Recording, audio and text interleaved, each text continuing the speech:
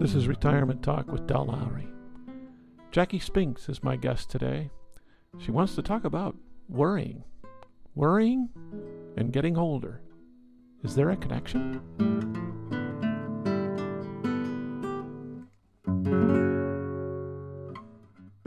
My name is Jackie Spinks, and I will be 78 years old in 2 months, and I'm going to talk about worry. We always worry, but since I've reached the ripened old age, I worry on a grandiose scale. Did I shut off the stove? Is a car going to break down on the freeway? And when every little twinge causes a minor panic attack, as we think, is this it? The last roundup? The beginning of the curtain call? So I became a worrier. My education in worry began early. I learned to worry from a good source. My mother. During the 30s, part of the housewife's job description included worry. Wives were appointed as official worriers in the family. Of course, the big worry was money, but that worry was equally allotted. All the other worries were the property of the wives and mothers. So my mother gave me good lessons in worry. In those days, only work, if at all, brought any surcease from worry. The day before payday, it was worry about whether we could afford a loaf of bread. What if Daddy didn't get paid? Should we spend that last nickel? So Mama would search through the bread drawer for crusts of bread that hadn't mildewed, and then soak the bread in water. Good. She'd smack her lips to reassure our frowning deliberations. It's milquetoast without milk, she'd explain. Sometimes, to keep this big one, money at bay, Mama would worry about things that didn't need to be worried about. Apart from her worry about us kids getting TB, which wet feet were the progenitors to, she also worried about lockjaw, blood poisoning, and St. Vitus dance. And although I remember friends getting scarlet fever, she never worried about that, nor diphtheria, pneumonia, dementia, whooping cough, rheumatic fever, or meningitis. All common diseases at that time, and all harbored by someone or other of our extended family at one time or another. As for St. Vitus dance, lockjaw, and blood poisoning, her biggest worries, I never knew of anyone getting any of those diseases.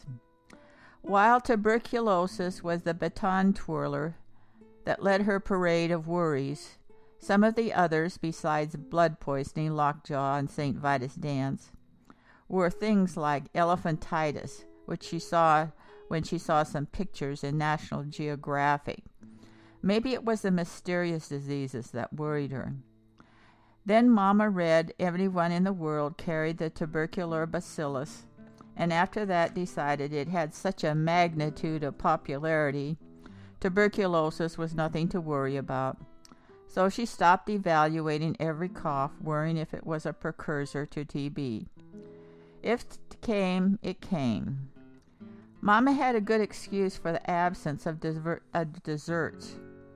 Desserts were sugar diabetes, and sugar diabetes, as diabetes was called then, was believed to be the result of a sweet tooth. My uncle offered me a chocolate candy. Mama said no. I don't care if I do get sugar diabetes, I protested. Well, I do, and I don't want even Wilfred to think I can't buy my kids their own candy. Pride was a big thing then, too. As I inherited worry, how about pride? Did I inherit that? So am I proud now? Heavens no, I'm the opposite. So much for the genetics of pride. Oh, let's see, what else? Oh, yes. Back to worry. Mama worried about dirt, dampness, diarrhea, divorce, people should know which side their bread was buttered on, and disrespect for authority, where we kids fell. That's our category. She feared public toilets more than murder. believing them to be the breeding ground for a multitude of unnamed shameful diseases. Mama would have preferred incurable congestive heart failure to a curable, even at that time, infection like gonorrhea. Shame prioritized death. Mama commented that with her poor health and the vicissitudes of this dangerous world, she'd never live beyond 40. She lived into her 90s. And although she had enough worries to choke a rhinoceros, her worry never caused her to hyperventilate, to have lip-twitching, fist-clenching, spasmodic panic attacks that I've seen worriers exhibit today. Yeah, I inherited worry. I worry mostly about my kids, but I also worry about the Iraq War, about driving long distances on unfamiliar roads, about getting fat, about whether I should call an electrician because my dining room heater doesn't work.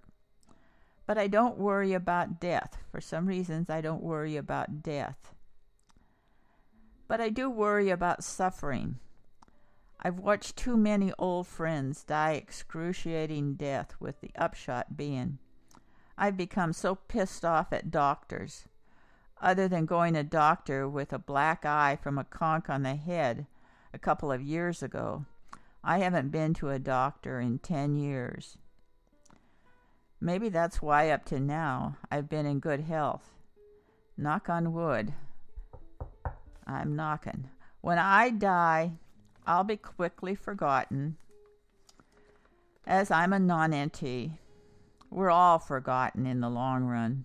Even the great ones are forgotten. Like Winston Churchill, considered the greatest man in the 20th century. How many of us think about him, or even remember what he did? Death is merely nothingness. So I had a brief run, hopefully interesting time on Earth. I definitely don't want to last as long as my neighbor who just had her 100th birthday last month. First, I'd be embarrassed to live that long.